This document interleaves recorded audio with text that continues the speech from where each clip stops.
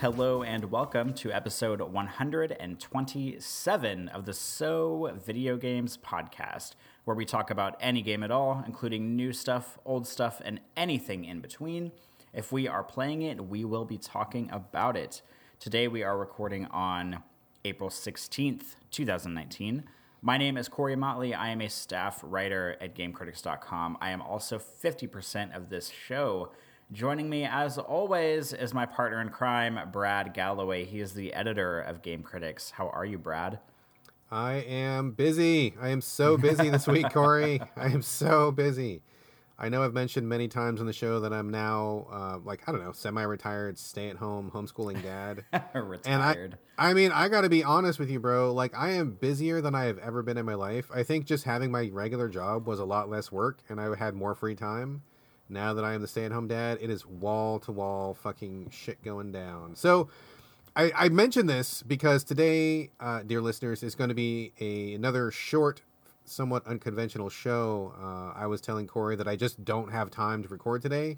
This is like the only window I have. So I think we're probably going to forego the banter at the end. We may have a little banter worked in. But we're going to just kind of barrel through. I never want to skip an episode, but we just don't have the time for our usual 4-hour luxurious episode that we usually have. So I'm just going to be all about the games in and out. Corey, is that okay with you today? Yeah, I think you and I have both come to the consensus, and hopefully people who listen to the show agree that a short show is better than no show. And even when we say a short show, it's usually at least an hour to an hour and a half long. So, that's still pretty good length for a show. So we'll get out as much as we can today, and then next week, fingers crossed, we'll be back for a regular, I don't even know what regular length means anymore, but a regular length show. Yeah, I think that when we were in our sweet spot, it felt to me like 45 minutes or an hour of banter was like really good, and then we would have like an hour of game, and then I think like a 2-hour show, even though we didn't really start out with that intention, I feel like that was kind of where we hit like kind of a good plateau for a while, and that was pretty comfortable. But man, life is so busy for me, like in the last couple of weeks especially, and I don't know what it's like for you, man, but like, finding even just like an hour here and there is just really challenging right now. But I definitely don't want to skip a show. Still 100% committed to you, committed to the show, committed to the fans. So we got to get something down. We can't do nothing. Yes, I agree. But because we're so short on time, let's go ahead and jump into the games chat and just get to it. What do you think? Amen, brother. Amen. All right. Well, I will let you take the floor since I'm hosting and start us off this week. What do you want to bring to the show first? First up, I want to talk about a game called Heaven's Vault. It just released literally today on PS4 and the other platforms, I believe. Full disclosure, I was sent a code for evaluation on the podcast. We also got a code for full text review. I'm not doing the review. I honestly can't remember who it is. It's one of the good Game Critics folks covering that in text form. But I have just played it for impressions and for podcast purposes. Heaven's Vault comes from Inkle Studios. They put out 80 Days, which was, I believe, on iPhone. If I'm not mistaken, that one caused a pretty big splash. Like, a lot of people really liked 80 Days, which, as you might imagine, was about two guys traveling the world. And I believe it was kind of like a text adventure, choose an adventure sort of a thing. I have not played it, I don't think. Maybe I did. I'm not sure if I did. But I just bought it again on my phone. I'm going to play that again. Maybe we'll talk about it in the future. Maybe we won't. But anyway, choose your own adventure. Story-heavy stuff is what these guys do well, and that is exactly what Heaven's Vault is. So I've only played it for about maybe 20 minutes. I wanted just to give a quick shout-out because it is out for sale, and I'm sure people will be curious about it. So it's kind of a strange game. Essentially, you play a woman researcher, and at first it's really hard to tell what the setting is because she dresses like she's like... I don't mean to like stereotype or anything, but she kind of dresses like perhaps she is a Muslim. She's got like a headscarf, and she looks, to be from that region of the world. No disrespect at all, just kind of it's an observation. And she seems to be like investigating a ruin, but then before too long, like a robot shows up, and so you're like, oh, okay, well maybe this is future sci-fi. But then there's also just like houses and people, and it's kind of a weird mix of like real world, but then also fantasy. At some point, she goes out in space, and she's like, okay, so this is clearly like the future, but it's got a really weird... It doesn't feel like super sci-fi. Like, it feels like very reality-based, feels very relatable, but then there are these weird sci-fi elements. But it's third person, and the presentation is really unusual. So it's like hand-drawn visuals. But what happens is when you move, it's kind of like fast-forwarding a picture where she'll be standing. If you stand still, you can see her whole body and it's fine. It looks just like a hand-drawn animation 2D picture. But then when she moves, it's kind of like she like fades and kind of like fast forwards. So it's kind of like you're jumping ahead to her next animation and then jumping ahead and jumping ahead. Like it's not a smooth standard animation. And it looks super interesting. Like it's definitely a choice. It's not like a limitation of the technology. Like these guys definitely did this on purpose.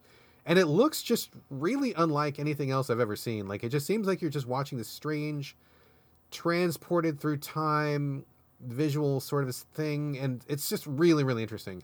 Check out YouTube or some videos. I know I'm doing a terrible job of explaining this, but it really does look very much like its own thing. I can't think of any other game that looks like this, which is pretty cool.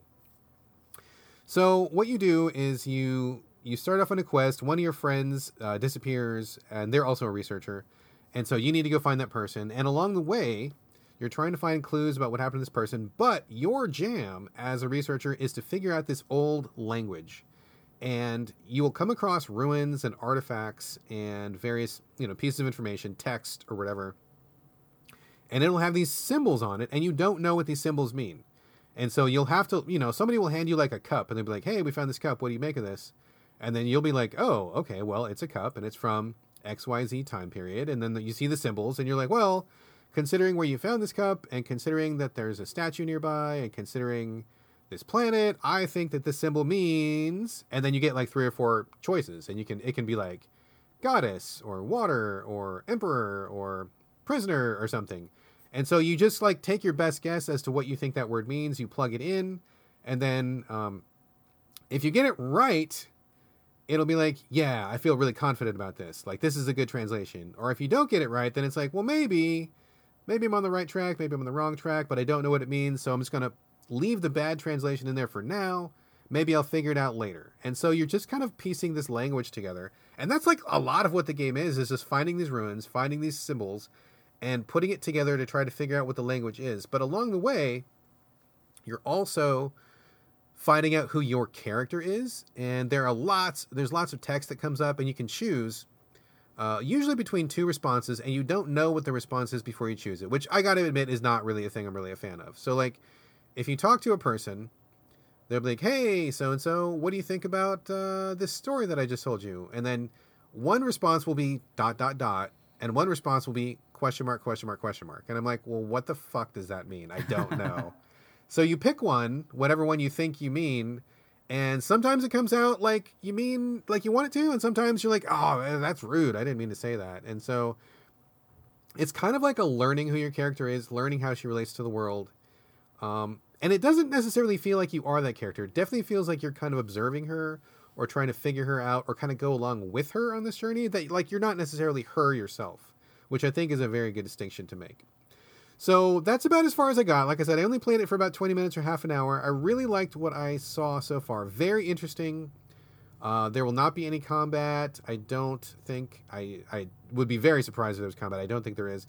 It seems to be just like a storytelling, choose your own adventure, narrative, character building kind of a game with some language puzzles built in. And it just seems very much like unlike anything I've played in a while. Very unique, very distinct, and something very far off the beaten path. I'm definitely interested in getting further into this when I get some more time. But so far, I mean, I'm just really into it. So if this sounds like a jam for people out there who like weird story games or narrative games or games where combat's not a thing, maybe check this one out. This is Heaven's Vault from Inkle Studios. Corey, what do you think, man? When you're talking about the sort of like language translation sections of the game, is it like puzzle focused, or are you just like taking guesses at what you think it is? No, you are just taking a guess. Like there's the only, I mean, maybe I shouldn't characterize it as a puzzle. That's not exactly correct. It's like you'll see a word on the screen in symbol word, and you don't know what it means. And then there will be a blank spot below that where you plug in a word, and then below the blank spot, there's like 4 or 5 different words that you can choose. So you can be like, well, based on what this object is and what I already know and where I am and what this guy told me, putting all those things together, just you in your head putting it together, you just take a guess. And so you plug in a word in the blank spot, and if you get it right, you'll be like, yeah, this feels like totally the right thing. And if you don't, then it's like, well, I don't know what the real answer is, but I'll just have to work with what I've got. And you can go back and change them later if you feel like you've got a better answer later. So eventually, like over the course of the game, I assume that you will be plugging in holes and figuring out which word is which. And once you've got one figured out, then it's like, oh, okay, well, the next translation's easier because I already know, like, this is the symbol for water. So when this comes up, okay, this is definitely water. And then the next time you can, you kind of build on it as you go. So it's not necessarily a puzzle. It's kind of like figuring out what this language is based on the clues you find, based on the symbols you find, and based on the context. I guess just like a real life language expert would probably do. This sounds like alarmingly similar to how Return of Obra Dinn worked, because in that game, it's kind of the same thing where you're just like going through the ship and you're like going through the different phases of seeing the dead bodies, and you have like a journal, and you can open the journal at any point, and you can put down like who you think the identity of the person was and how you think they died and what you think they died from. But just because you put it in the journal doesn't necessarily mean it's true. You just kind of like put it there as a placeholder. Yeah. Mm-hmm. So it's like very similar thing. I remember you like emailed me about this game, and I kind of took a look at it, and I thought that maybe it was like going to be too puzzle heavy or too obtuse for me, because usually I don't really go in for like puzzle games per se. But this, now that you like have played it and are explaining it to me, and it doesn't sound like a puzzle game. Like I'm actually more attracted to the idea of playing it now than I was whenever I just kind of like initially, checked out a trailer or like read some text about it to kind of see what I thought it was. Now that I know it's not like a straight up puzzle game, it does sound interesting, and the animation sounds interesting. Because whenever you're talking about sort of like the phasing or the fast forwarding, I feel like I know exactly what you mean whenever you say that, which is good. But the text thing sounds like it would get on my nerves too, where you don't like know exactly what the person's going to mean. Because whenever you're talking about that, I was thinking about something like Mass Effect that does it really well, where like whenever you're talking to somebody, it gives you like 4 or 5 different things you can say, but whenever you select one of the phrases, that's not exactly what Commander Shepard says, but usually it's close enough to where it's like more or less the same thing. But I am not certain I would be able to deal with just like the ... dots or the question marks very well, because that seems a little bit too, I guess, just like obtuse for me. It's really annoying because there's been a few times when in my head, I thought of something that I wanted to say, and I'm like, well, I mean, maybe that's dots. Let's try the dots and see if that gets me where I want to go. And then she'll say something. I mean, I see her character right now. It's kind of weird because she's actually really abrasive when she talks to people. And it's very easy to say something that's, I mean, to me, seems really rude or really kind of just brusque and inappropriate. And I get that that's probably part of the character. Like I said, you're kind of learning who she is. You're not necessarily playing as her. So I have to make that distinction in my head. But there's definitely been a few times when I piss somebody off. I'm like, damn it, I didn't want to make them mad. Why? Just talk nice, lady. Jesus. Like, tell me what I'm going to choose. Like, so that does happen. That's been a little bit frustrating. The other potentially frustrating thing, which I have not been frustrated by yet, but I suspect may be an issue, is I was talking to a few other people who have played this, and they say that one of the problems with this game is that you do have to travel between locations, and they say that the traveling does get to be kind of a drag at some point. So I haven't really had that as a problem because I'm just so early in the game, but I guess at some point, if you are looking for a particular ruin or a particular word and you need to travel back and forth, maybe that's a problem. I mean, I can't speak to that personally, but people say, yeah, that is a little bit of a drag. So I mean, I don't know that I would necessarily recommend this to you based on what I've played so far, but I think it's super interesting and super different, and I'm looking forward to finding out more. So I'll keep you filled in, and if it seems like more of a Corey jam, I'll let you know. Okay, that sounds like a plan that I can get behind. Excellent. Okay, I got nothing else to say on that. Let's move on to your topic, and it looks like we're coming back to spend some more time with Agent 47. What's up, Corey? It's true. So, sort of unexpectedly, about, I don't know, maybe a couple weeks ago, I'm actually looking at IO's website right now, on April 11th to be specific. Hitman 2, the developers of Hitman 2 kind of outlined their next, sort of like what they're doing with Hitman, because whenever Hitman 2 originally came out, and it launched in like November or December, they put out the regular edition that just had the missions, the silver edition, which like promised extra stuff, and then the gold edition, which promised even more stuff for free. So they kind of like, I don't know if they went off The hinges, I don't know what I would say about this because I feel like 2 extra editions is a little bit much, but because I am spoiled and privileged and write and podcast for video game sites, I got the gold edition for the review edition, which my review's been up on Game Critics. We've podcasted at length about this game, so my thoughts are well documented. So basically what that means for me is that I'm going to get all the stuff for free, all the extra stuff. So I just kind of want to give like a new news thing about Hitman and then talk about one of the new maps specifically. So they put out their new content highlights map, which they're calling it. And they kind of do it by season right now. So in the spring, which is right now, they unlocked a new sniper assassin, one of the new sniper Hitman maps, which they launched with one already on the game itself, and then they just put out a second one. And in the summer, they're bringing a new mission to the game, which takes place in a bank. And I'm super excited about that because I love a good bank heist in a game. I mean, you have Deus Ex Mankind Divided, the bank heist, and that game was the best part of the entire game. Dishonored 2, Death of the Outsider, pretty much followed up right after that with a really good bank heist mission. And I mean, I don't think the Hitman mission is going to be a heist per se, because they're generally about killing people and not about stealing things. But just the fact that IO is doing a bank makes me like really excited. So they haven't really like unveiled what it looks like or shown any screenshots or anything. But the bank is going to be the next location in the summer release. And then in the fall, they're releasing another sniper map called the Prison. And then they're releasing a mission sometime in the fall that they're just calling the Resort. And the picture that they have on their roadmap has like a sunny beach and palm trees. So it's probably going to be like similar to the opening mission, maybe, but like during the day and sunshiny and stuff like that. So I just kind of want to give people, if they haven't really been in tune with that, sort of an outline of what they have coming up. And then I played last night the new sniper mission that they released like a week or two ago, which is called the Hantu Port. And before I move on to talking about the mission specifically, Brad, do you have any questions or input about the content roadmap for Hitman?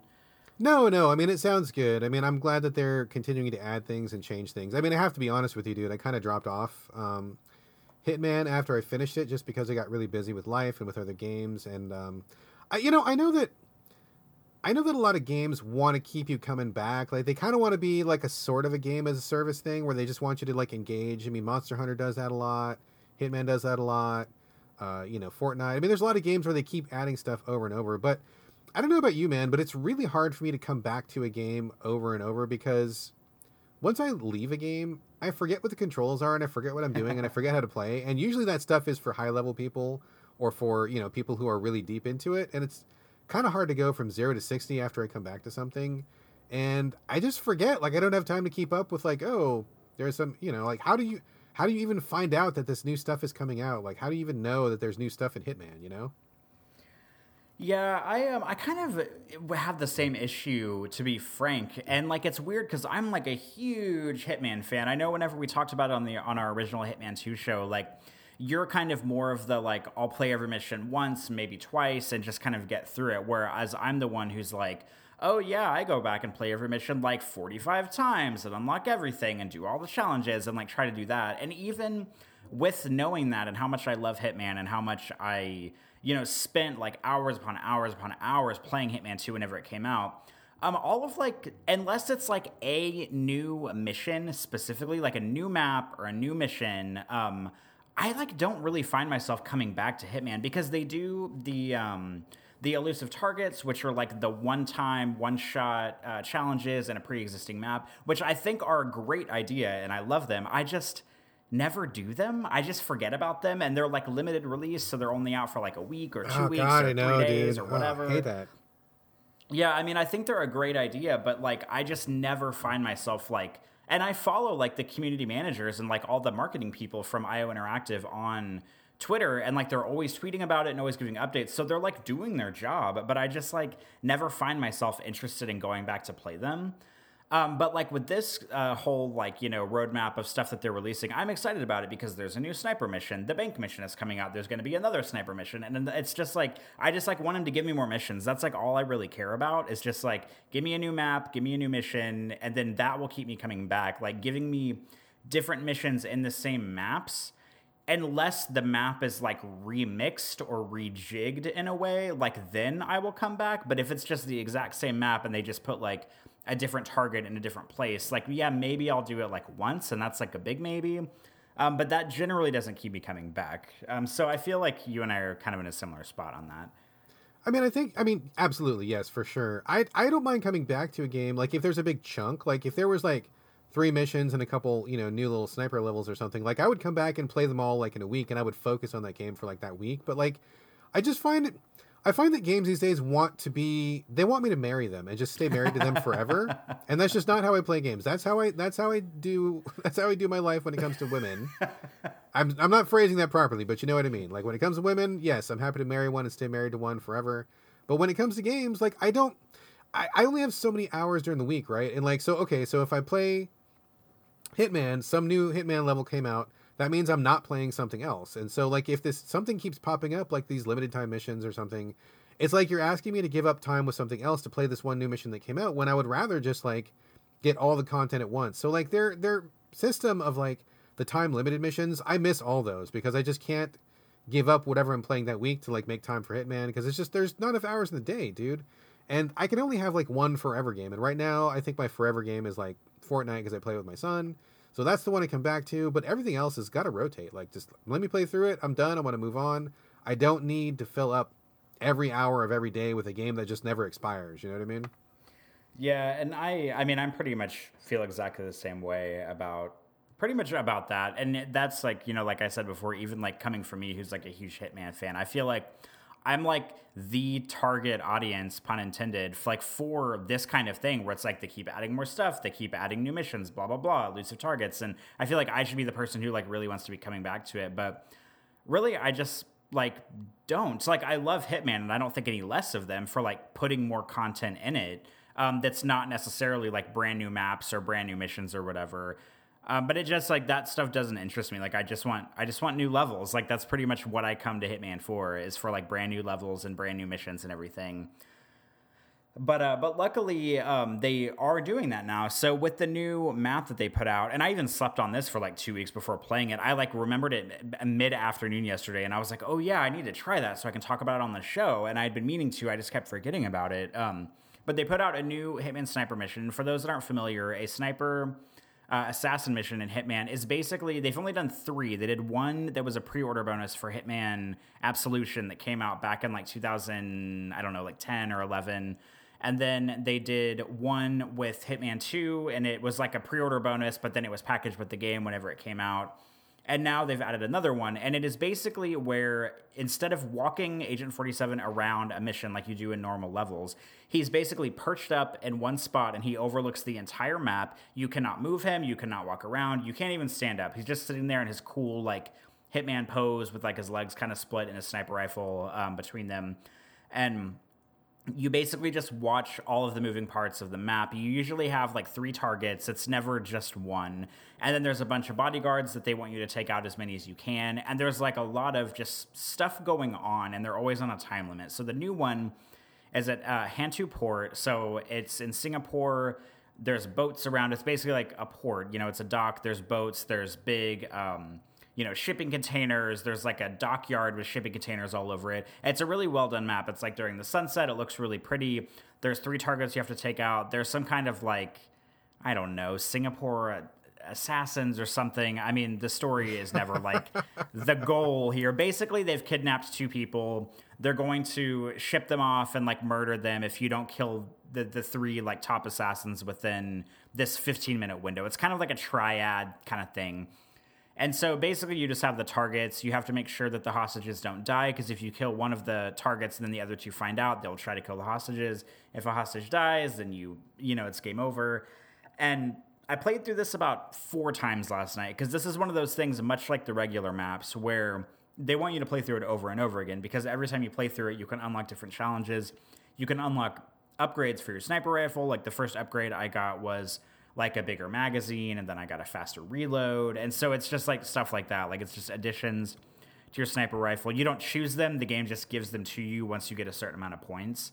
And I really like this map. I think it's really fun. There's a lot of stuff going on. The thing that I like about the Hitman sniper missions is that I mean, they keep like the gameplay very, even though you're just sitting up in the sniper tower and you're not like walking around the map, they still keep them very true to how a regular Hitman mission feels, because there's a lot going on under the surface that you're not immediately aware of that's happening in the level. And you can also use your gun to like manipulate things in the level that, you know, ordinarily you'd probably just like walk up and press a button to. Like, for example, in this map, there's a woman who goes into this kind of like caravan sort of like shed thing, and she goes in and uses a satellite phone to make a phone call like several times in the mission. And there's like a little satellite dish on top of the caravan thing. And if you shoot the dish, then her phone goes down and she like walks to a completely different area on the other side of the map. And if you don't shoot the satellite dish, then she normally wouldn't do that. So there's just like little things you can do that where you can like manipulate the level in really like interesting and creative ways that keep it true to Hitman, but also in a different way, because you're just sitting up there with a sniper rifle and you're not like running around and putting on disguises and doing like the whole 9 yards. But I really like this level. I mean, there's not really a whole lot I can say other than it's like a sniper mission. Your mission is to kill 3 of the people and then try to take out as many guards as possible before they escape. I still haven't. There's a way to like silent assassin this. I have not done that. Every time I kill a target, everybody goes on alert because I'm kind of sloppy. But it's just cool to like watch through those whole 15 minutes the first time you play it, or if you're me anyway and do it this way, and like see what happens within that 15-minute window. And you kind of like, I like failed the mission on purpose the first time just so I could watch what everybody was doing during those 15 minutes, just so I could kind of get like an idea about where people go, what they do, where they end up, and, you know, try to like plan things around that. So that way I could kill them. Because there are some ways that you can kill all the targets like with one shot. Like you can shoot, I don't know, like a barrel and it explodes and kills all of them or something. But you have to like sometimes you have to like create a certain amount of diversions in the level in order to get them all in the same spot. So it's just really interesting. I like the way that these maps are done. I think they're creative. And, you know, they require some repetition, just like the other maps, you know, the regular Hitman levels. And this is just like a little bit more of the same. I mean, obviously, they're not going to like rewrite the book on the sniper missions for this, but I do like it. And if you're a Hitman Silver or Gold Edition purchaser, then you get it for free. I don't know how much it is if it's just DLC that you buy on its own. I have no idea because I haven't looked, because I got it for free with the Gold Edition. But I recommend it. I like it. I don't know what else to say other than it's more sniper, it's good, it's creative. I played it like 4 times last night. Probably going to play it some more tonight just to see what all I can do. And that's that. Excellent. I actually really like the sniper missions a lot. I like the first one, and I'm glad they've added more. I wish that they would incorporate those into the main campaign to make them a little bit more of a focus. I think that would be pretty cool. I think there's a lot of good opportunities for that.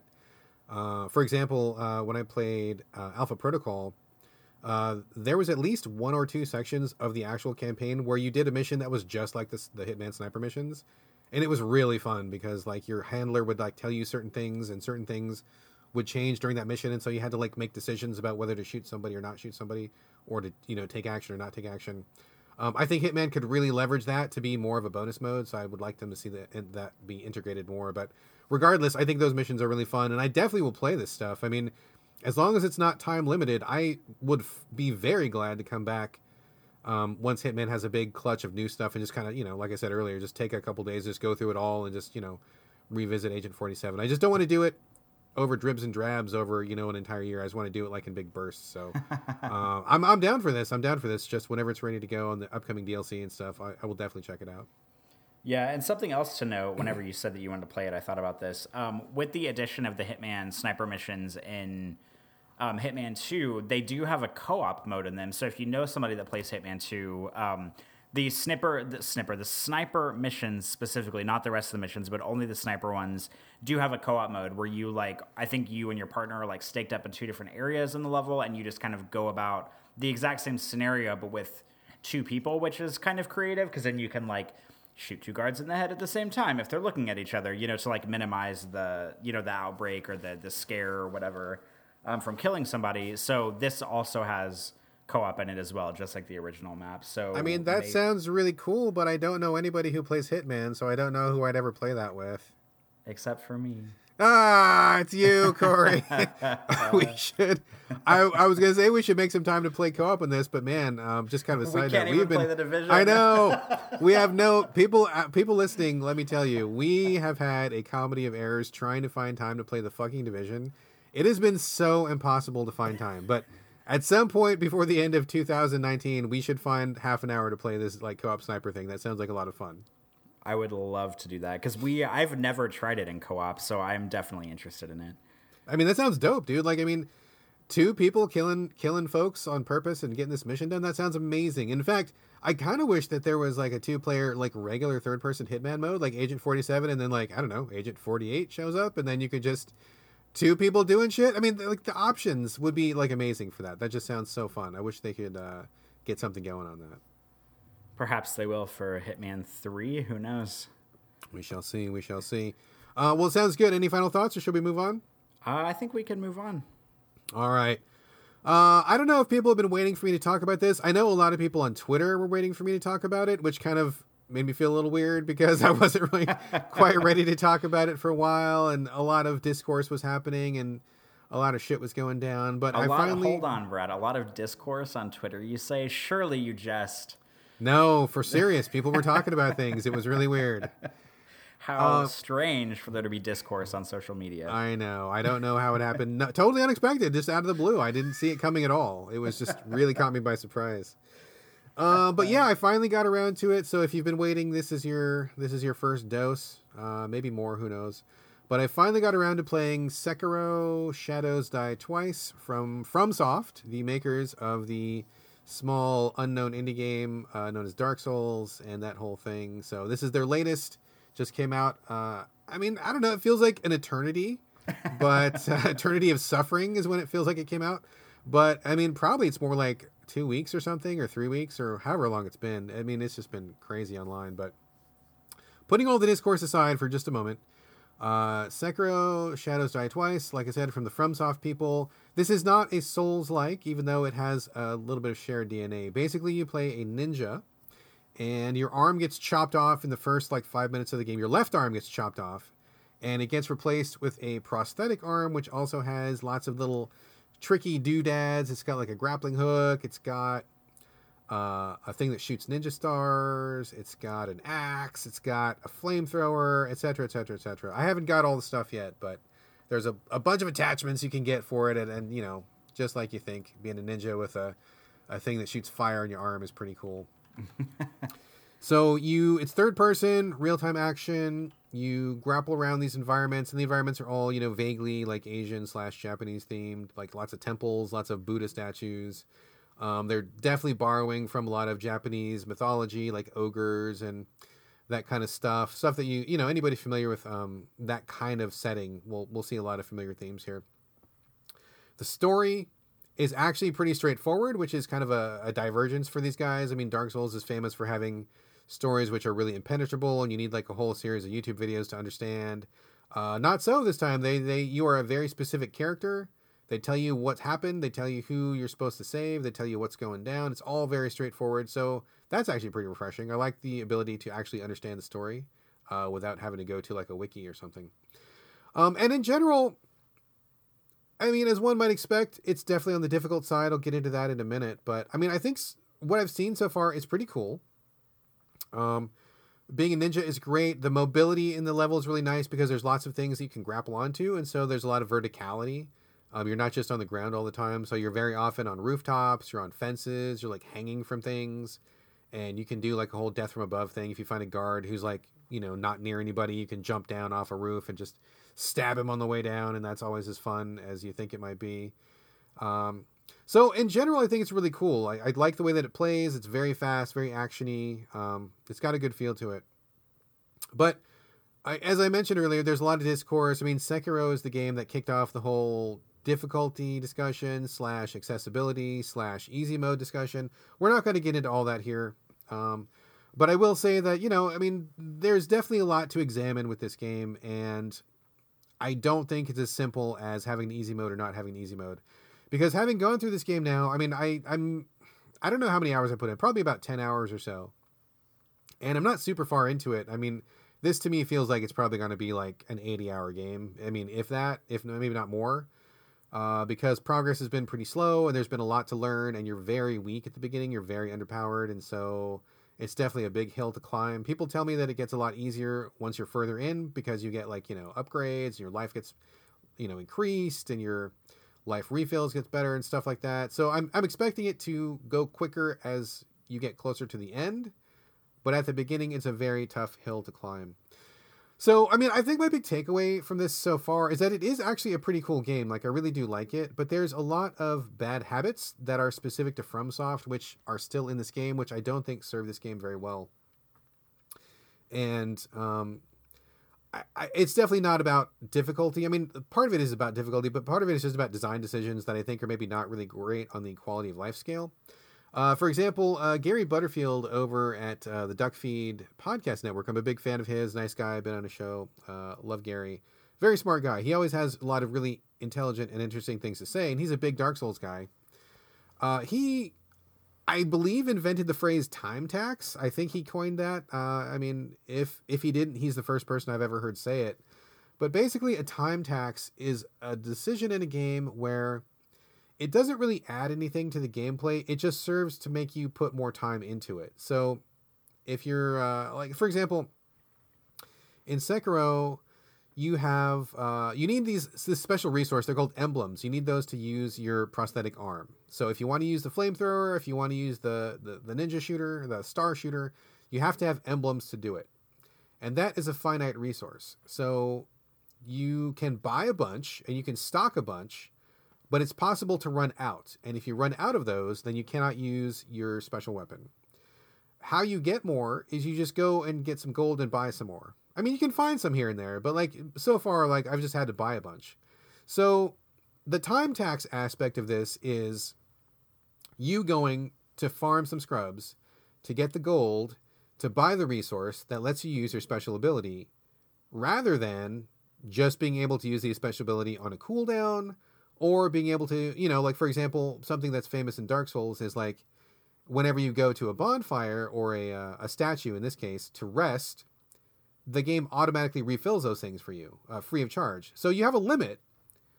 For example, when I go to fight a boss, I can use my special arm. Like, let's say I can use it 5 times and then it's empty. So if I go back to rest, it'll refill the 5 times and then come back. But the game doesn't do that like it should. So there's a lot of time taxes where you just have to go kill guys to get gold to like buy the resource that you need. But really, farming that resource doesn't teach you anything about the game. It doesn't help you play the game better. It's not a fun thing to do, and you don't really get any other real benefit from doing it. It's just a thing that you have to do so that you don't run out. You know what I mean? Like, am I explaining this properly? I think you're making it, coming from someone who has played like 2 of the Souls games for about 20 minutes apiece and who has no interest in this game, I think you're explaining it incredibly clear to me. Okay, thank you. So like a time tax is just a thing you got to do just because. Like, I don't think anything would be lost if they let you use that for free, or if you had to stop collecting those items. So that's the thing that's really irritating. Another thing that I think is a real kind of like low quality of life kind of time tax sort of thing is when you have like a lot of limited items. Like, you have like an item that lets you hit harder with your sword. You have an item that lets you, take less damage or whatever, but they're all like a single use thing. So if you use those, fight a boss, die, like those items don't come back. And so there's very few of them. And I feel like for a game like this, like, it's just like, why? Like, why are you doing that? Like, you give me this item. If I'm not supposed to use it until I know for sure that I'm gonna win, I mean, like, it seems to me like a poor decision. Like, you're not really being respectful of my time. Like, if I have to fight this boss 15 times in a row, I'm gonna damn sure run out of this resource before I finish fighting the boss. So, I mean, to me personally, I would appreciate if those items reset when you died, because it just saves time. Like, you don't have to like collect anymore. And if you want me to use this resource, then I'll use it. But if you don't want me to use it, then why is it here? Like, it's a thing that, I mean, that one's maybe debatable. It's maybe less of a time tax than the other thing, but I still feel like it's not a great quality of life. And the other thing that needs to be discussed is the bosses. I feel like Sekiro is kind of a game of 2 parts. I feel like when you were in the levels, and the levels are awesome. Like, let me be clear. Like, I think FromSoft is really strong when it comes to level design. Their levels are always really great. You never need a map because everything is so visually distinct. Like, you remember where everything is. There's really interesting little architecture going on, little nooks and crannies and little things that they do. So I think that the levels are really cool, and being a ninja that can grapple all over the place is also really cool. You know I love a grappling hook, Corey. You know I love a grappling hook. But does the game have tower defense elements, Brad, or any big towers? There are some towers. Nothing that I've climbed so far in that sense. Like, I don't have that addiction going yet, but there may be a tower later on. I wouldn't be surprised. But regardless, so when you're hopping and bopping through the level, like stabbing dudes from above, grappling and swinging and hiding, really cool. Like, I think it's a really fucking fun, cool game. But the other half of the game is the bosses, and it almost feels like the bosses are made by a different team. I don't think that's true, but it's such a different thing from the rest of the game. It almost feels like a separate mode where you get to some of the bosses, and then all of a sudden you have to be really good at countering or deflecting or parrying. And so I'm kind of terrible at it. I'm up front, I'm kind of terrible at it. So you don't get to change how you want to build, which is fine. Like, you can't be a tank. You can't be a magic user. Like, you're just the ninja. Like, there's only one ninja. There's only one build in the game. So you have to get good at what he does. And what he does is counter and stab.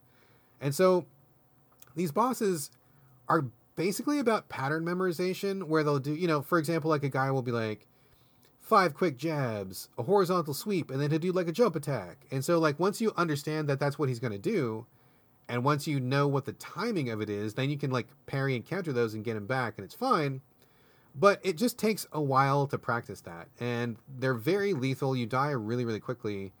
And the action is very fast. And so, I'm over 40. My reflexes are not what they used to be. I mean, I feel like I can still play this game, but I feel like I'm probably going to die more often than somebody who's like 23 and drinking some Mountain Dew. So I die a lot. And I feel like that aspect of the game is okay, but it's maybe not my favorite thing, and I wouldn't mind if maybe it was like a little bit slower, or if the guys were just like a little bit less lethal, because it's kind of a drag to get to a boss. You got to learn the guy's pattern. He kills you like in a couple swipes. Okay, reload, run back to the boss, practice this again. I mean, it's not anything that From hasn't done in the past. I mean, that's kind of how Dark Souls has worked this whole time, but I feel like you used to have options before. Like, you could be a different build. You could get help from other people if you wanted to summon a friend in. There were options, and that was fine. That helped you kind of like mitigate some of that difficulty. This time around, you're just on your own, and they want you to play it a certain way, which is fine. But I think a little bit of variation on like how fast these guys attack or how lethal they are would kind of help make it a little bit less frustrating, because I just want to practice these bosses and get past them. And if there's like 5 and 10 minutes between attempts at the boss, it just that waiting time makes it really frustrating.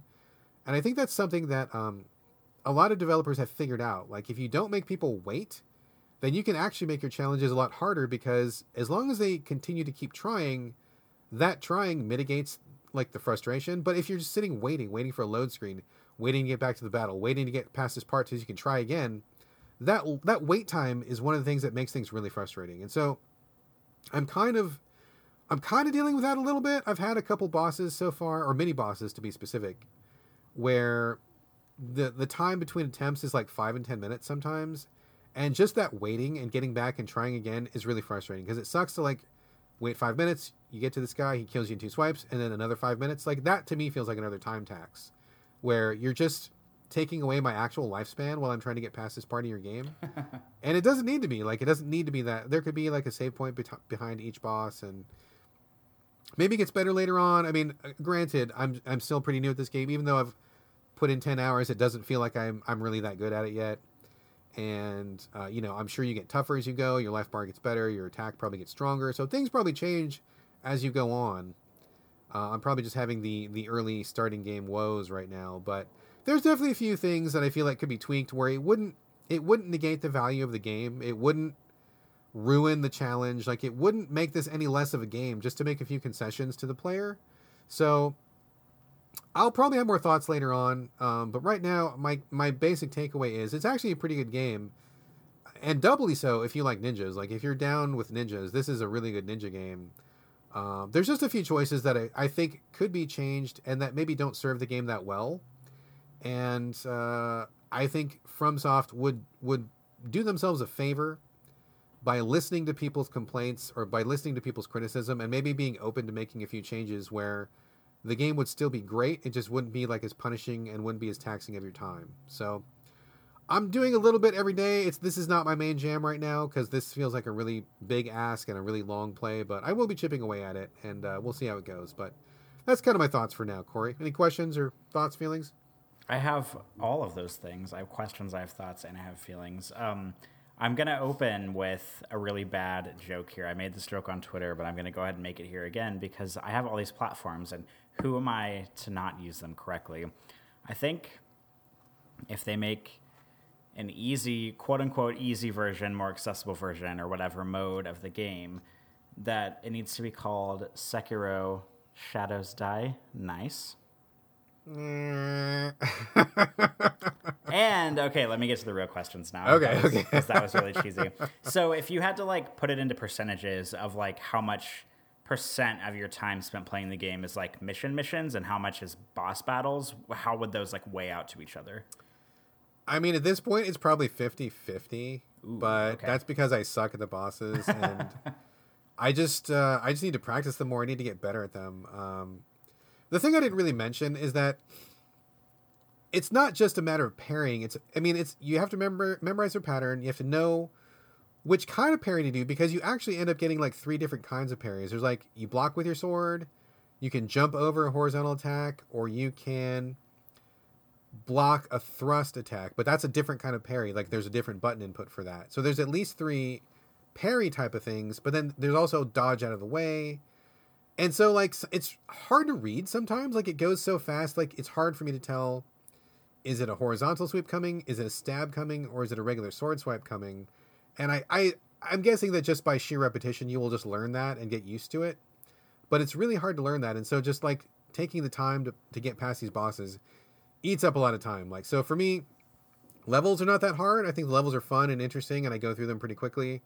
Not only because I'm, pretty okay at action games, but also because I have experience with FromSoft. But yeah, I feel like half my time so far has been just like practicing mini bosses and getting past the bosses. So hopefully that percentage will change. I don't know if it will or not because, the word on the street is that the bosses are really real brick walls in this game, but we'll see how it goes. But so far, 50-50.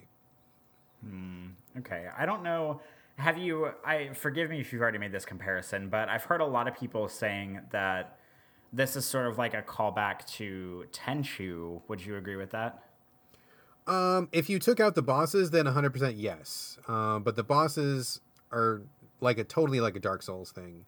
Okay. So, if you liked Tenchu or if you remember Tenchu from back in the day, or if you just want like a ninja action game, I think it delivers. But the fact is like once you hit one of these bosses, you're going to be stuck. You're going to have to really accept the game on its own terms and you're going to have to do what it wants you to do. Like there's no way to get around that. And I do feel like those bosses are not necessarily a good fit for the ninja action. I kind of wish that the bosses were easier or just it was kind of a different game or something because the ninja parts are cool. Like I like the ninja parts a lot. I'm just maybe like enjoying the bosses less. So if you like Tenchu, yes, this is very Tenchu-ish, but you're not going to get too much ninja action before you're going to have to fight a boss, and you will have to fight a boss. Okay, I have one last question for you. Absolutely. Okay, so obviously I am like never going to play this game because even if they put a very, very easy mode in, if they put an easy mode in and people play it, and they put a very easy mode in, and then they put a very, very easy mode in, I'm still never going to play this game because I know that deep in my heart, this is not for me. I've tried some Souls games before. I just cannot get on with them, and that's okay. I'm not mad about it, whatever. I'm positive the developers know what they're doing, except for maybe taking accessibility into account with this whole thing. But whenever it comes to ninja games for me, I probably have said on the show about 65 times that the Ninja Gaiden games are where that's like my gold standard for like lightning fast sort of punishing ninja action. And I don't suspect that Sekiro and Ninja Gaiden are like the same thing at all, but I wanted to ask you, one of my big like things with the Ninja Gaiden games is that the boss battles are often horse shit in those games, but I feel like the bosses in those are like bullshit for a different reason than the Sekiro bosses. So, and I know you've played both of them at this point. So how would you like compare and contrast the different like fighting styles and boss battle types from both types of game? I think they're actually surprisingly similar. I think Are they? I think they are. Yeah. If you like Ninja, okay. So full disclosure, I fucking hate Ninja Gaiden. I hate those games. I hate Team Ninja. I hate that experience. I hate literally hate those fucking games. I know you like them. No disrespect to you or to anybody else that likes them, but they piss me off like no other game, and I fucking can't stand them. I just do not like them at all. I think they're trash. So I think honestly though, there's a lot of similarity here, and like the way that you need to approach Ninja Gaiden, and I've played all of them. Not finished. I don't think I've finished any of them, but I've played all of them. It's very similar. Like if you can play Ninja Gaiden, you can play Sekiro no problem. Like in fact, I think Sekiro is easier than Ninja Gaiden. Oh no! In some ways, yeah, I think it is because I remember some of those bosses being, like you said, complete horseshit in Ninja Gaiden. Just awful. But yeah, I mean, I think that if you can play Ninja Gaiden, you can totally play Sekiro. And I think Sekiro even gives you more options because, I mean, apart from the time tax thing, like you do have weapons. Each boss has like, or as far as I've seen anyway, each boss has a weak spot. Like, for example, one boss has a weakness to fire. So if you have the blowtorch thing and you light him up, it'll freeze him for like a few seconds. You can get a bunch of stabs in. Or there's another guy, like when he tries to jump on you, you can hit him with a ninja star and it stops him from jumping on you. So I think actually, I mean, this is going to sound fucking nuts, but I think actually Sekiro is actually easier than Ninja Gaiden. So if you got through those games and you want some ninja action, I think there's a lot of similar DNA here. And in fact, I think it's better. I mean, I've already said I think those games are trash, but I think there's a lot of like going through the level and just being able to go through the rooftops and kind of go wherever you want to is pretty cool. And I mean, if you can hang in Ninja Gaiden, you can hang in Sekiro for sure. No problem. Oh my god. This is literally the first time anybody has ever said anything about this game that's made me interested in playing it because I love Ninja Gaiden, but I suspect I would not like Sekiro, but I might have to just gamefly it and see just so I can say I did and then I can come back and talk about it. But I don't know. This is now like piquing my interest suddenly. Well, so listen to this. So like what my experience with Ninja Gaiden when you're playing it is it's fast. And you have to be really on your toes, and you block things. And I know I don't remember like parrying being that big of a thing in Ninja Gaiden. Maybe I'm wrong. Maybe I just don't remember it because I don't think it is. The thing that I like about Ninja Gaiden is that you can block almost everything. So yeah, you do have to be lightning fast and you do have to dodge. But like as long as your hand is on the block button, like pretty much 95% of the time, an enemy cannot actually connect and attack to you. And that's what I like because it gives it a little bit of like a cooldown, and I also like that you don't have to spend as much time memorizing enemy patterns. It's more just about like kind of blocking, rolling out of the way, and kind of getting the drop on them. And the other thing I like is that it doesn't have the whole stamina thing where you can only like attack twice, then you have a cooldown, and attack once, and you have a cooldown. You can pretty much attack as much as you want with no cooldown or no stamina or anything, and also nearly for the entire game, as long as your hand is on the block button, you can pretty much not get injured, minus some attacks here and there. That doesn't really stand for the bosses, but those are the reasons why I like Ninja Gaiden. So in Sekiro, there's no stamina. You can block as much as you want. You can attack as much as you want. You can run infinitely as much as you want. So there's no stamina, which is one big thing that makes it different from the Souls. So like if that's the thing that is a factor for you, totally as much as you want. Like there's no limit. And in fact, I mean, they encourage you to go fast and they want you to be aggressive. And you can block a lot of stuff. There are certain unblockable attacks, and sometimes enemies will grab you. Like bigger enemies will grab you, and like, you know, they'll pile drive you or something like that. So you have to like get out of the way. But I think that there's probably a lot of crossover. Like what you're describing and what is in Sekiro is very, very similar. Very similar. You don't have like the all-powerful block in Sekiro. Like you can block a lot, but your stamina for blocking, now that's different from your stamina for attacking and running and stuff. Like you can only take so many blocks before like you will lose your poise, I think is what they call it. Or your that's not the right word. It's not poise. It's anyway, whatever. Like your ability to stand ready for battle. Like if you block too many attacks in a row, you will lose your poise and you fall backwards or something. So you'll be left open. But that also works for the enemies too. Like if you attack them enough times, they block enough things, they lose their poise and then they're open and you can kill them like in one stab. So The bottom line of this is like attack fast, parry when you can, and just like you will open people up for attacks, and then you kill most guys in one hit once you get them open. So it's not exactly the same thing. Like you're not chipping down somebody's life bar, but once you understand that poise system, it all kind of comes into clarity. And I think it's a good system. I mean, I think this is a good game. Like I think in general this is a good game. I just want them to like twiddle the knobs a little bit. You know, like dial back 2 notches on this thing and 1 more notch on this thing, and just it just needs a little bit of tweaks, I think. But in general, I mean, I think it's a smart design. I think it's a good game. I think it's fun. I'm enjoying a lot of it. I mean, I'm not enjoying some of it, but I'm enjoying a lot of it. And I think as far as ninja games go, it's like a pretty good ninja game. I just wish they would just chill the fuck out with the bosses a little bit. So, I mean, honestly, dude, like, this is like bizarre and crazy, and I feel kind of weird for even saying this, but like, I know how much you like Ninja Gaiden, and I think that if you like Ninja Gaiden, if you can finish a Ninja Gaiden, you could totally finish a Sekiro, like no problem at all. Like you could play this for sure. I cannot believe that 5 minutes ago I was like, I will never, ever, ever play this game as long as I live. And now we're like on this level now to where I think I actually want to try this game. I will put it on my GameFly queue. I don't think I'm going to like it, but everything you just said for the past few minutes has made me like, for the first time, be interested in playing this game. So I'm going to have to play it and then come back and I'll give my take on whether I think they're similar or not, or if I die, a minute in and get fed up and don't want to play it anymore, that I can come back and talk about it. But it's on my GameFly queue now, and I'll keep everybody posted whenever I get in. We'll see where it goes. All right, get it on GameFly. When you get it, before you start playing that game, hit me up on Twitter, and I will tell you what you need to know, because this game is terrible at teaching you how to play it. So Mike Sesky has been giving me some tips. A couple other people on Twitter have been giving me some tips, which has been really helpful and great. And I don't feel like I'm taking the easy mode because the game is awful at teaching you how to play. So get the game at some point. I think that your Ninja Gaiden skills, a lot of those will transfer over, and then let me give you some important, like, need to know kind of stuff, and then you'll be off to the races. Hell yeah. Okay. I did not expect this conversation to go this direction, but here we are. Life is just a series of surprises, my friend. All right, I got nothing else to say on Sekiro. We got one more game to talk about from you, and then we have a brief announcement at the end, Corey. But let's switch it back over to you.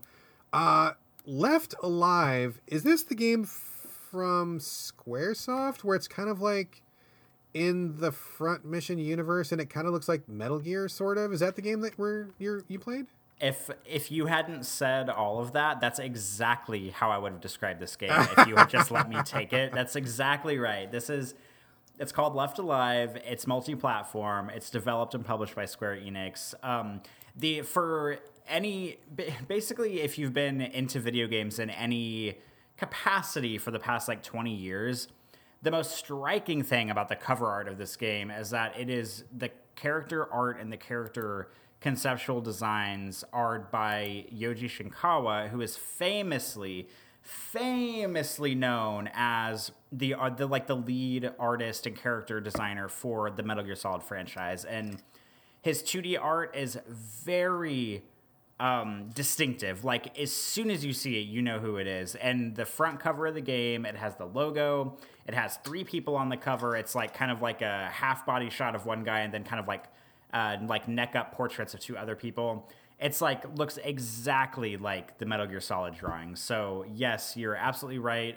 I didn't realize until about a couple of hours ago that this was set in the Front Mission universe. I have never played those games, so I don't know anything about them. Have you played them and can supply a little background here? I have played many of them, but they're never as good as I want them to be, and I can't say that I really like any of them.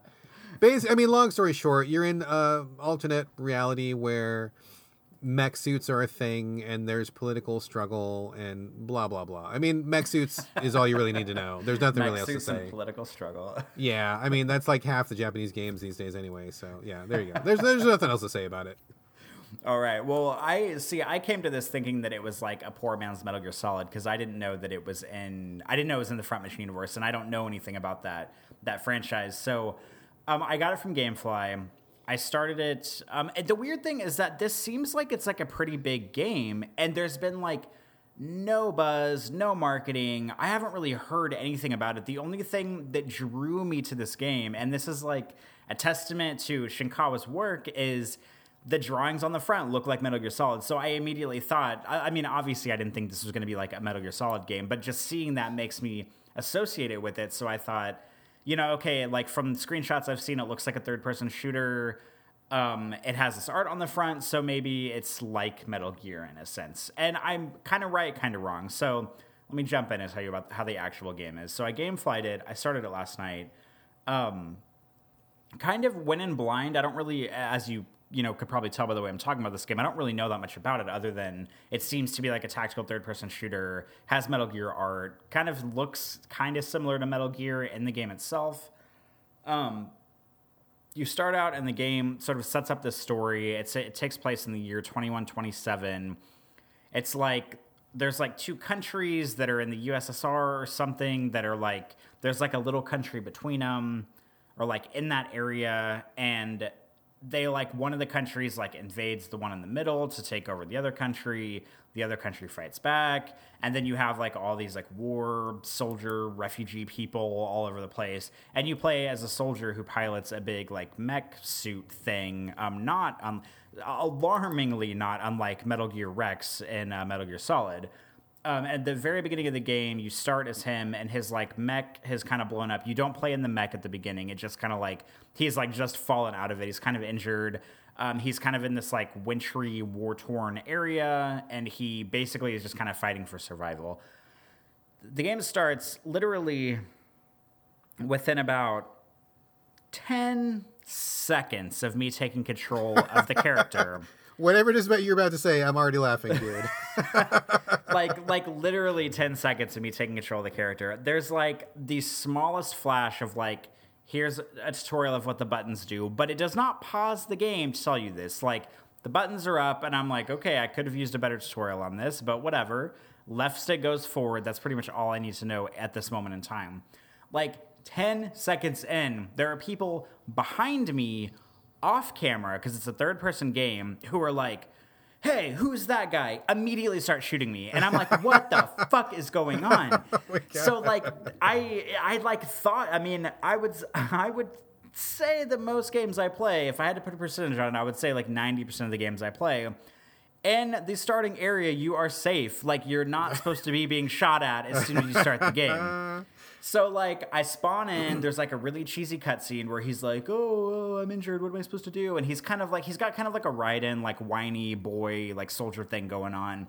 I take control, the controls flash up, does not pause the game. I immediately start getting shot at. I don't even know how to do anything in the game, so I just, like, start going forward. I don't know how to run because I didn't see the run button on the screen, so I'm just, like, briskly walking forward, trying to, like, get out of this line of fire, and I get into just like this alleyway, and I guess the enemies were like behind a fence or something because they didn't chase me, which is good. But I'm starting out like 15 seconds into this game. My health is down to like 20% already. And I'm like, great. Like, this is a wonderful way to get me into this game. And it's not even like because some games do that where they like injure you at the beginning and then they give you a health kit like 5 minutes in, and it lets you like rebuild yourself. And it was just kind of like a, aha, gotcha moment. This is not a gotcha moment. This is a, hey, we're going to give you god-awful level design literally the second you spawn into the game. And so this game is a third-person, very stealth-based. I was not prepared for this game to be as stealth-based as it is. It's kind of like an open world, kind of like browny gray, very like utilitarian Russia-looking mech sneak around in the streets kind of game, and you have like, you start with a pistol. I think I only had like 10 bullets at the start or something. Like minutes into the game, you start picking up crafting materials, and you get this like window that's like, oh, you have a broken bottle. Like, you can use this to craft, and here's the crafting menu and all this stuff. And I immediately kind of like rolled my eyes a little bit because I was like, oh God, they're like dumping all this crafting stuff on me like right here at the start. But, I was like, whatever. It's like 2019. Like, every fucking game and their mom has crafting in it now, so whatever. So, like, I keep moving on, and, like, there's, like, a cover system. You press X. I'm on PS4. You press X to take cover. Click in L3 to crouch. And so, like, everything's working, like, okay. The sensitivity on the controller feels, like, a little bit off. Like, it's just one of those things where, like, you can't quite put your finger on it, but it just feels like the game has not been maybe like control-wise as polished as it should be. But I'm like, okay, whatever, I'll keep playing. And I get past a couple of enemies. I like shoot a couple guys. I find painkillers, and I'm like, oh, awesome, painkillers, this will help. So I like take the painkillers, and then like a window pops up, and it's like, painkillers are not meant to heal you. They're a stopgap between first aid kits. So when you take a painkiller, it restores your health a certain amount, but the amount that it restores immediately begins decreasing down to what your health was before. And I'm like, what is the point of even having this thing? So, like, I'm like, my health is like back up to 80%, but it is quickly falling back down to 20%. But I mean, luckily I'm like out of a war zone. So like, I'm kind of just like sneaking around these back streets, and my comms are out. I'm trying to figure out what to do. I find my way into this like store, I guess, this kind of like run down, like abandoned store. And finally my comms come back on, and this lady in my like earpiece or whatever is talking about like, oh, we found a soldier, a commanding officer in the area. You need to go find him. There's a sewer you can get through or something like that. And so, like, I start making my way through the back alleys behind this store. Something that is perhaps one of the most annoying things that I've ever experienced in a video game is that whenever you get close to an enemy, and when I say close, I mean, like, not even that close. Like, not like they're going to attack you immediately, but just, like, if they're kind of in the area, the woman in your earpiece will, like, alert you to it, and I can't remember exactly what she says, but she says, like, danger, enemy close by. And she says it like over and over and over again. It's not just a one-time thing. Like, if you're in the presence of enemies, even if they don't detect you, like every 5 seconds she says, danger, enemy nearby. And I'm like, okay, I get it. Like, stop, please. Like, I wish there were a button to make her stop talking. There's also a visual component on the screen, which kind of like lets you know where the enemy is, like on what area the enemy is around you, which is nice because I like that. It's not done very well because it's kind of like on the very outer edge border of the screen. I would prefer it to be more like a circle or a threat ring, like in Metal Gear Solid 4, where it's like in the center of the screen. But whatever. So you have like a visual and an audio cue, and then I got to like this sewer area, and I had found the game has melee combat, which is bizarre. I found like a lead pipe, and I was like, what is this, Silent Hill 2? Like, I was very confused. And I guess it gives you melee weapons because the bullets are very like few and far between in this game, which is kind of weird because it's a war game. And another weird thing is like, I was picking up assault rifle rounds like crazy. I did not have an assault rifle to start out with, and every time I killed an enemy who had an assault rifle, they would die, and then the assault rifle would just disappear into thin air. And I'm like, what the of course fuck it did. Of course is going on here? Yes. But like another weird thing is, so like the game gives you like a lead pipe pretty like soon into the game. It tells you how to equip it, ready with L2, strike with R2. And I'm like, okay, this is perfectly fine. Like exactly how I expect a game to work. And then, of course, like, in a good tutorial sense, it sets up an enemy with its back to you that, like, you can go and do, like, your stealth kill or whatever. And I'm like, okay, this game's doing some, it started off on the wrong foot, but it's kind of getting itself back together. You go up to the enemy, and, again, maybe 90% of the time in these scenarios, I'm expecting the game to have, like, maybe, like, a Deus Ex type, like, cutaway stealth kill or, like, a one-button stealth attack that, like, knocks the enemy out or something. No, this game does not have that. You literally walk up behind the enemy, you ready the weapon, and there's no, like, contextual attack for a stealth kill. You just have to start hitting the enemy with the pipe. And, I mean, the good news here is that you can do, like, a 3-hit combo. So you do, like, a left swipe, a right swipe, and then kind of like a forward swipe. And all you have to do is hit R2 a few times to do this. You don't really have to do anything else. And then once the enemy is down, you do, like, not like an execute, it's like a down attack, but I wouldn't call it like an execution. He just like, you press R2 again, and this is a contextual based attack. The down attacks are. So when the enemy's down, the little like R2 button pops up and you press it, and he like hits them one last time with the pipe, and then that sort of like knocks them out or kills them or whatever. I would have much preferred just a one-hit takedown like most games have, but this, this game, I don't know, it's very retro or something, kind of has its own thing going on. So I end up going down I like run out of this like some alley later on with like, gunfire behind me. I take a ladder down into these sewers that I'm supposed to go into. And this is probably like 20 minutes after I leave the store. And I've encountered like 2 groups of enemies. So far, I'm doing okay. Still have not found any first aid kits. I want that to be clear. Still at 20% health. I get down into the sewer, and there's like the game. Like I pick up, I can't remember what I picked up. I picked up something, and there's like a window that pops up, and it's the game is basically like, here's a brief tutorial on like how to set traps, because like this game is stealthy. You're going to need to know how to set traps. It's a lot easier to like set traps and then lure enemies than it is to like fight them face on. Like the game didn't say that verbatim. That's basically what it said. And I was like, okay, like whatever, this is fine. Like, let's try this. So I like go around this like sewer area, and there's two enemies standing talking to each other, and I craft a Molotov cocktail, which felt like the right thing to do in the moment. I don't know if it was the right or wrong thing to do. And I like hold like the gadget button so that way, and he like, you know, it's like a normal game. He like holds it back. There's a little like arc that shows. There's like an area of damage that shows like a splash damage marker. So I get both of the enemies. I position the thing so that both of the enemies are in the splash damage marker. I throw this Molotov cocktail, and only one of the enemies gets injured by it, which is incredibly misleading to me. So one of the enemies is on fire, and he's like screaming. The other enemy walks in the opposite direction that I threw it from, because apparently he didn't see where it came from. And I like sneak up thinking that I'm gonna like lead pipe the other guy to death while soldier number one is standing there burning to death in the sewer. But I come around the corner and I like go to attack this guy with the lead pipe. The guy who was on fire did not die, and then there's like 5 enemies in front of me on the other side of the tunnel. They kill me in like 2 seconds flat, and I was like, oh man, like, okay, this wasn't the best decision making on my part, but I was just like trying to do what the game told me to do. Was not expecting all those other enemies to be on the other side of the hallway. And so I go back, and the weird thing is that everything about this game reminds me of Metal Gear Solid 4. It's literally like Square, except for it's not good. Let me just state that. It's like the designers at Square Enix were like, okay, we're going to take almost every single thing that Metal Gear Solid did and try to emulate that, but like we're going to give you 10% of the budget to do it and like 50% of the time. That's what it feels like, because even the game over screen, like, and the menu noises and the menus, they look so similar.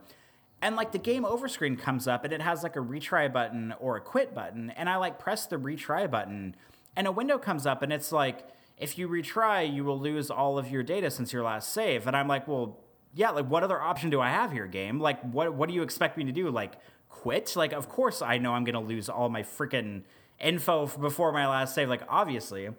So I restart it, and then the last checkpoint in the game was the store that my comms came back in. And I had played probably like 25 minutes of game up until this point. Oh, yuck.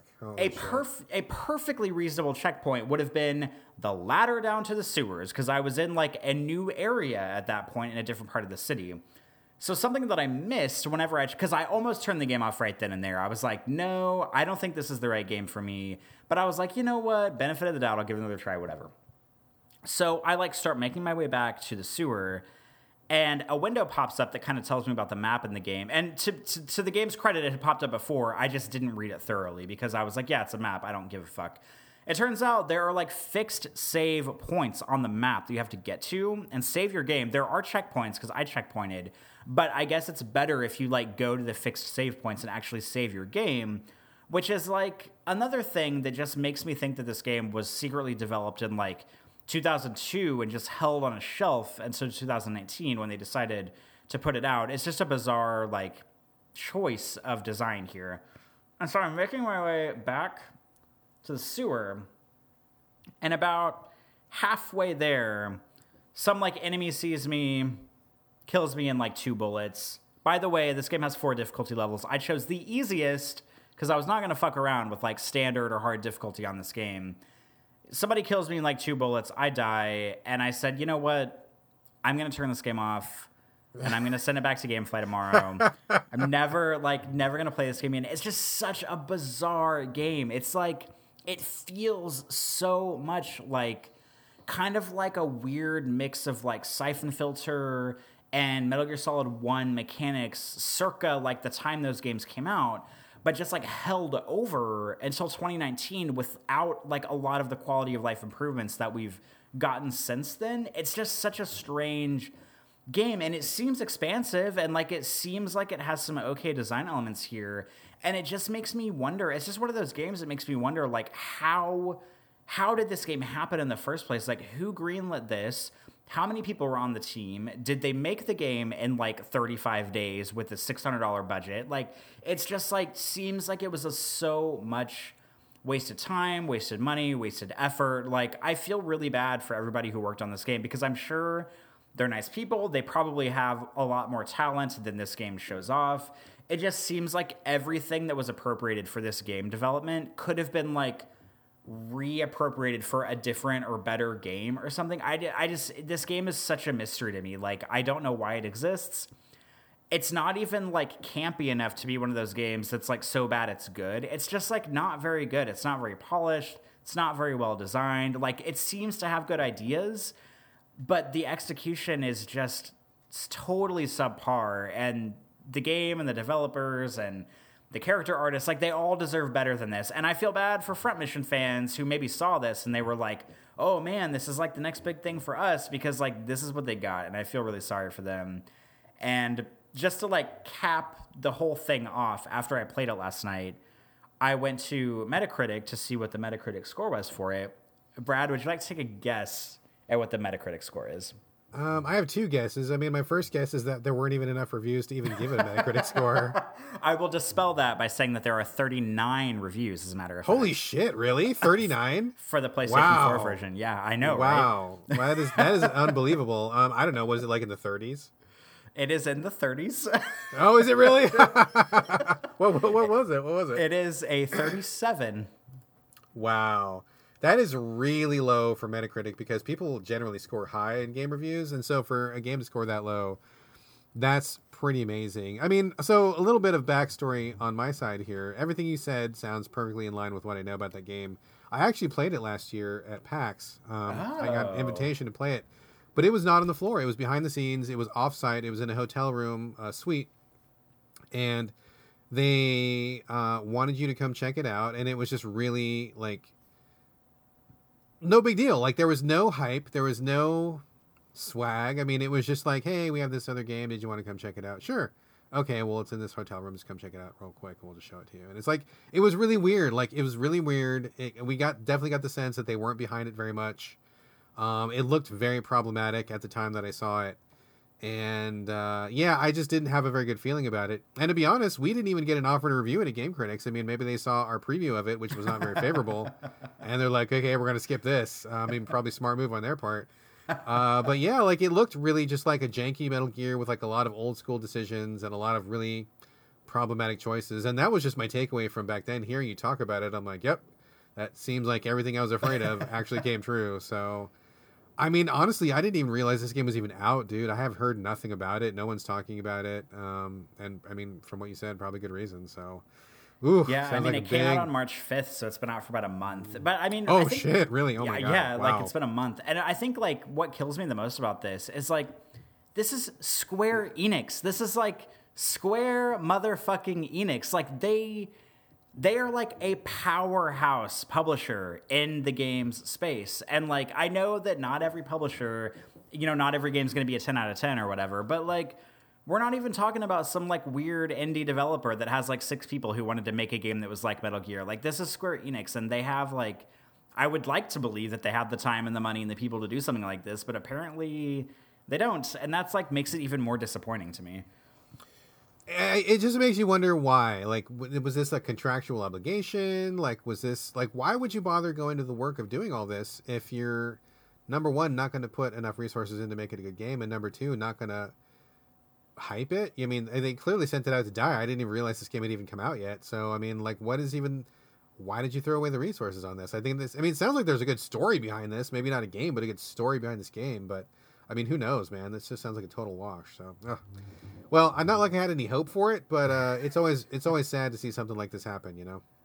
Yeah, and that's kind of like why I said it earlier. Like, I have no doubt that the people that worked on this game are actually good people that have, like, great talent in the industry. It just seems like it's just a weird, just like maybe everything that could have went wrong did go wrong or something. Like, you know, I don't want to speculate and sound like an asshole, but, like, I believe there are good people behind this project, and I'm sorry that this is the project that they got stuck on, and that they probably maybe were too under budget or too under time to be able to really bring it to fruition in the way that they wanted to. But I mean, not every game can be 10 out of 10. Not every game can have, $8 billion of budget and a 6-year development span. And sometimes this is what happens, unfortunately. Oh, well, I guess that's the way it goes. But thanks for taking that bullet, man. I was considering, when I watched it, it looked like it maybe would be one of those janky but has some cool parts to it. But like, you didn't describe anything cool when I was hearing you talk about it. So maybe it's just janky. I'm going to probably give that a pass. But anyway, all right, we have one more thing to talk about, and then we are perfectly on track today. I think we are going to end on a brief, short show today, which is perfect because I really need extra time today. But one more thing to announce before I turn it over to you to wrap it up. Last week, dear listeners, you may recall, we kind of did this kind of half-hearted, last-minute sort of announcement that we were going to be giving away free games to anybody that listens to the show. Yes, we are going to do that. Apparently, only one person wrote in. Drew Rowland, you are the winner, sir, and I am going to hook you up. I'm going to send you at least 3 separate games because I'm really grateful for you for writing in. And to be honest, folks, I know more than one person listens to the show. I know we're not the biggest show out there, but I know that more than one person listens. So listen, you just missed your shot. I was going to give away free games like candy, and I've got a million of them. So Drew Rowland, thank you very much for writing in. I am going to email you back. I'm going to hook you up with some games, brother. Glad to have you as a fan. Unfortunately, we are a little bit short on time today. I didn't have a lot of time to work on the structure of our weekly giveaway, but we're going to do it again. We're going to do it again. You missed your chance last week. I will give away more games this week. All you have to do is write us an email and say you listen to the show. Say you want to win some free games. I think maybe starting next week, we'll start to announce exactly what games we have on hand. But trust me, I got a giant mountain of them. And if you write in, just say, hey, I heard the show. I want to win some free games. You'll be entered to win. And I mean, apparently your odds are going to be pretty good. We only had one person write in last time, and I know that there's more of you out there. I know for a fact there's more of you out there. So write in if you want to win a game. We'll hook you up with something, and then we'll go into more structure, more detail probably next week when we've got more time. But anyway, congratulations to Drew. God, sorry, man. I'm like insulting you by mispronouncing your name. Congratulations to Drew Rowland, our winner. I will hook you. Oh, my God. Fuck me, Corey. Brad, oh, my God. Brad, I can't. Get it together. I know. Together, Brad. Falling apart here. Oh, my God. I'm like, I'm a wreck. Oh, my God. Give me a cup of coffee, something, please. Anybody help me out, please. Brad is so worked up about people not emailing the show to get free games. He's just I can't even talk apart right now. I'm just spitting. I'm spitting on my keyboard is all I'm doing here. Okay, listen. Sorry for fucking that up. Drew Rowland is the winner, and if you want to win games this week, please write in. We're going to keep doing this every week. We're going to just keep giving away more games. So write in. We'll have more information next week, but there we go. Congratulations, Drew. I look forward to an email soon. And now, Corey, put me out of my misery, man. Put a bullet in me. I'm done. Like, I got to get out of here. We are finished with this. Bring us home, sir. All right. Yes. Okay, so into the show. I hope you enjoyed the show. It was short, but we had some pretty hardy topics still, I think. So, but remember, if you want to get in touch with us, whether it's for some free games or if it's for feedback on the show, or if you want to talk to us about anything, or, whatever, as long as you're not being an asshole, anything you want to message us about, honestly, you can get in touch with us in a multitude of ways. The first way is sovideogamespodcast@gmail.com. That is our show email, which I monitor on my phone. The next way is at GameCritics.com. Every show that we post on Game Critics has a comment section under it. You are free to leave a comment. It's worth noting that we moderate comments at Game Critics, so if you leave a comment that says, fuck you, we're not going to approve it. But if you say something nice, like, hey, you guys are great, then we will approve it. You can also find us on Twitter at SoVideoGames. We are that's our collective show title, at SoVideoGames on Twitter. And believe it or not, we also have our own personal social media accounts on Twitter and on Instagram. Brad, would you like to give out your social media handles? Sure. You can hit me up on Instagram and Twitter. It's BradGallaway. And actually, I just forgot to mention something else. Let me pause for 1 second. We do have a giveaway going on at GameCritics.com for a physical version of Lone Wolf. Pretty cool game. I reviewed it at Game Critics. You have to enter at Game Critics. It's not related to this podcast, but I figured I would mention that. Not very many people have entered, so you've got really good odds of winning. So just heads up that there's a contest there. It'll still be up by the time you hear this show. Anyway, sorry. Go ahead, Corey. Excellent. And if you want to get in touch with me on Twitter or Instagram. My handle is also, for both of them, my first and last name. It is Corey Motley, CoreymOtley. Brad, do you have any final message before we sign off? No, that is it. I think I need to just rest for a while. I'm a shambles right now, sir. I've disgraced myself. All right, I'm going to assign you 2 weeks of bed rest, and then we can come back and do the show. Maybe you'll be feeling a little bit better. But until the next show, this has been episode 127 of the So Video Games Podcast. I hope you enjoyed it. Next week, we'll be back with episode 128. But until then, this is bye from Corey. And bye from Brad. We'll see you next time.